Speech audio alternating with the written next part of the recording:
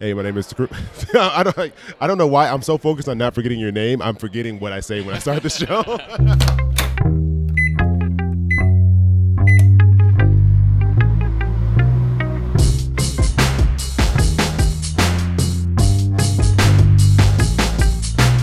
Hey, this is Chris. Hope you're doing well, and welcome to Popcorn Finance, where we discuss finance and about the time it takes to make a bag of popcorn. Recording again live here from Orlando, Florida, in ananother hallway. This is a really big hallway, though. So it's a massive, massive hallway. I don't know if you can call this a hallway. It's just a long room, maybe. That's what it is.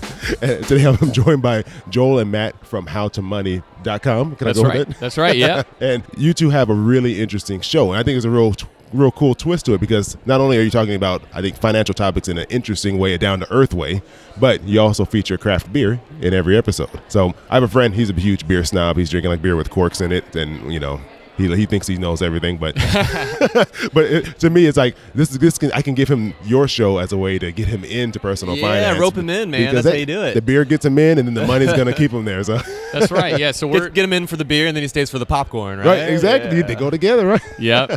But one of the things that both of you are interested in and actually pursue is real estate investing. But I think you guys approach it from a very relatable way. You're two guys. You're not this big corporation, or you don't have like this. I mean, you may have. I don't know how many properties you have. I don't want to downplay how well you're doing. But the way you talk about topics is very approachable. And so for me, as a complete, I guess, like novice when it comes to real estate investing, I'm going to take the place of the audience here, because I'm sure there's a lot of people out there listening who don't know much about real estate investing at all, other than what they see here and there. Or you see like the really famous guy on TV selling like a webinar or something like that. But could you help me and help the listeners know, how do we go from just being curious about real estate investing to making those first steps to actually, moving towards that as a reality? Yeah, man, that's right. Well, first I'll go ahead and say that there's basically two types of real estate investing you can do, right? You can either buy and flip and sell, or sort of the purchase, the buy and hold method. And that's what we'll talk about. Like I've done a flip before, but primarily what Joel and I really, find the most attractive are the buy and hold sort of deals, and that's what we do. Yeah, and I think it can seem intimidating. The real estate investing from the outside can seem super intimidating. If you're listening to a podcast or reading websites about real estate investing, there's all these guys with these huge success stories, and I own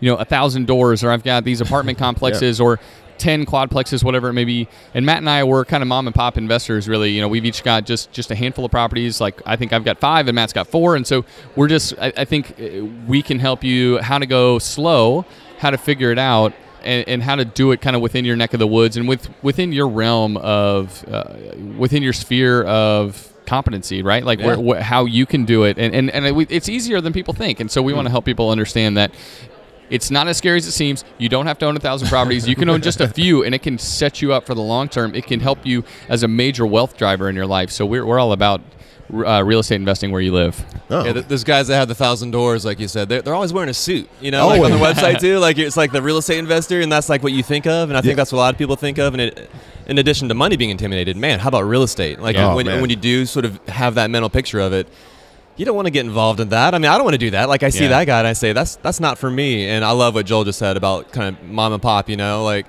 we're the guys here, and Joel's wearing a retro shirt. I'm just wearing like a black t-shirt here. Yeah. But yeah. One main thing, like the way I started off, and I think it's a really good way for a lot of people to consider starting off investing in real estate, is to live in your first rental home. So the first house that you buy, you live in it.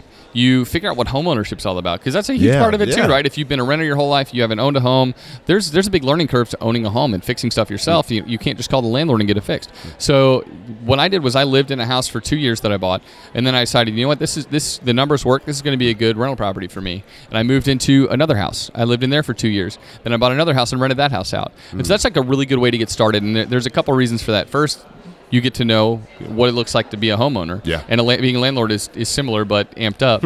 And then the second thing is that the numbers just work out so much better when you live in the house first, because you can get better terms. You can put 20% down and avoid PMI as opposed to, and get the best possible terms on a mortgage. But if you are investing as a landlord, you're going to pay higher interest rates, and you need to put 25% down. So I would say live in the house first. It's going to be easier to buy those houses. You're going to have better terms for the long haul, and you're just going to kind of get used to to that house. You're going to know that house's basic quirks and stuff like that. It was super helpful for me to live in the house first. It's just an easier way to get started than trying to identify these other properties to buy. So yeah, I think that's a good way to think about it. That's a great point. I didn't even think about that. The fact, well, one, I had no idea that the rates were different or rules were different if you're going in as a landlord versus an owner. Yeah, typically, it's a point higher. So if you're going in and looking at an investment property mortgage, instead of say 4.5% is roughly where it is maybe right now, you're looking at 5.5%. Oh, so wow. you're looking at a full percentage point over the course of the entire loan, anywhere from 15 to 30 years. Plus, they want you to bring more to put down at, a lot of at times, closing. exactly. Yeah. I didn't know. And then also the point about when you're living there, you get to know the quirks of the home. Because I can imagine this probably happens to a ton of people. They go out and buy a home and they immediately just rent it out. And they have no idea what maybe some of the problems that were kind of hidden that they didn't catch in an inspection or things like that. And now all of a sudden you're going to get a call from whoever's in there now about this issue that just pops up out of nowhere. So Completely. Yeah, and sort of our second point then sort of tied with that is just owning a home in general first, right? So not just that specific home and learning the personality of the home, but just the general process of owning a house. We were actually talking to someone yesterday, and she was interested in kind of getting into real estate. She lives in Brooklyn and was talking about how she wouldn't necessarily ever purchase something there in the city, but is maybe looking outside of the city somewhere. But she's never owned a house. She's never owned a property herself. And there is a huge, personally, I see there being a huge downside to that because you don't know if it's for you. You don't know if it's cut out. You don't know if you're cut out for that, right? Certainly, there's always management. You can get a property manager, but a lot of times property managers will take first month's rent, and then on top of that, they'll take 10% of the collected rent every month, and that's. When you're looking at your margins, that's going to take a pretty big bite out of your profits. So, so knowing if you're cut out to be a landlord, that's something that you learn through the process of even owning a home to begin with. So. And you're right. I mean, because I guess for some places, I mean, again, I'm not a real estate investor, so I ask you guys this, but I'm thinking like, could 10% be like the difference between making a profit or not making a profit on these rental homes? I know how close your margins are in some of your cases. Yeah. Certainly. Yeah, no I mean, doubt. the margins are getting smaller. The deals are still out there, right? The deals are always out there. There's a deal in every market. And I think that's a common question that we get right now is, well, the real estate market's really hot and the competition is stiff. But so should I be waiting to buy a house? And that's a great question. I would say, obviously, it was like shooting fish in a barrel 6-7 years ago, right? A deal on every corner, and they're harder to find now. But there's still deals out there, and you should be looking because there's a deal to be had in every market. And if you're willing to pound the pavement and search the MLS every day and look for off-market deals, there's a lot of ways to find a good deal. And one other big point for me and Matt, there are a lot of people that invest in real estate across the country, right? That, like, I live in Georgia, but maybe I'd buy a house in Texas or something like that. But for Matt and I, being kind of the mom and pop landlord mentality, we invest in incredibly specific location. We're really looking at a handful of neighborhoods that are within biking distance essentially of where we live. And so for us that's important because we want to invest where we live, the city that we care about, in neighborhoods that we can specifically see the infrastructure that's changing, the trajectory of the neighborhood, and also it makes it easier to do the maintenance on it ourselves, to mow the lawn, to kind of keep the value of that house up. Sometimes if you get a property manager, the property manager is never going to be as invested in that property as you are. Plus they're taking a cut. So they're taking a cut.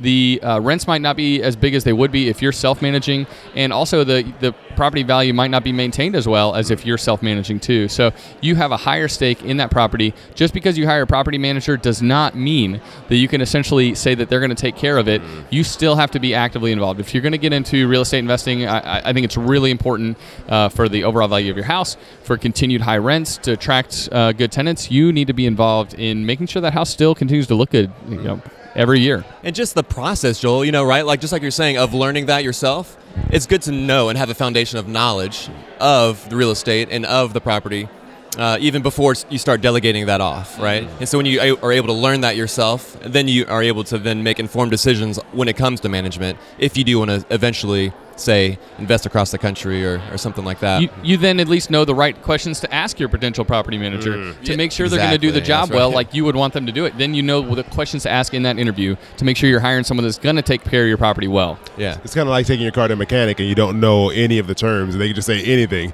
So, your hydro flask is a little dented up because we may have to replace that. You're like, okay, how much does that cost? And you have no idea completely. Exactly. You can easily get suckered or pay somebody to do a job that's not going to do a very good job. job, and you need to kind of learn some of those things on your own. I always tell people, you don't have to be incredibly handy, but you do have to know how to paint.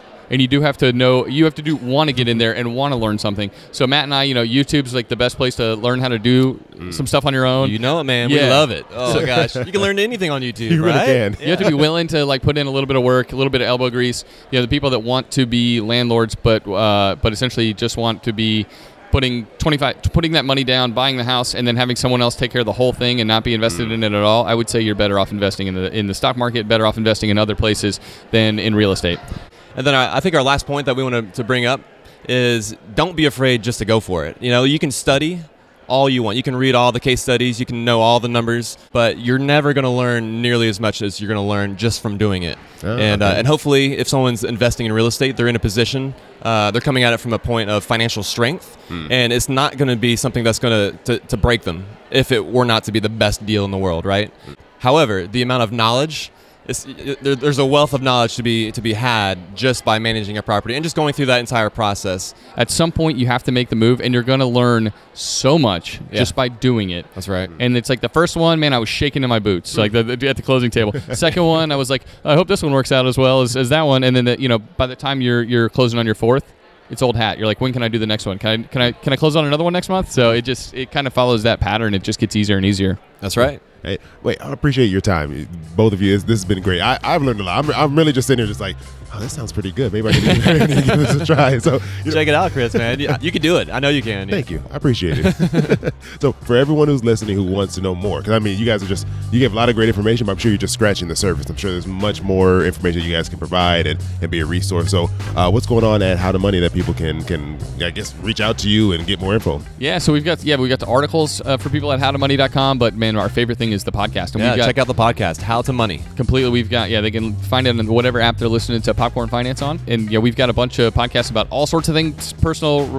finance related, but in specific, we love talking about real estate investing. So we've got definitely a bunch of episodes about that. And if you're kind of wanting to prime the pump and get your knowledge up when it comes to real estate investing, we've got some great episodes for you. That's right. Joel, Matt, I really appreciate you guys taking some time, especially at the conference floor. I know there's a lot going on. I think there's a keynote about to start up. So enjoy the rest of the conference. And I'll definitely be catching up with you guys soon when I have some more real estate questions for you. Yeah, it sounds great, man. Cheers. Until next time. All right, take care. Thanks for having us, Chris. Your boy keep it poppin' like Mary Poppins.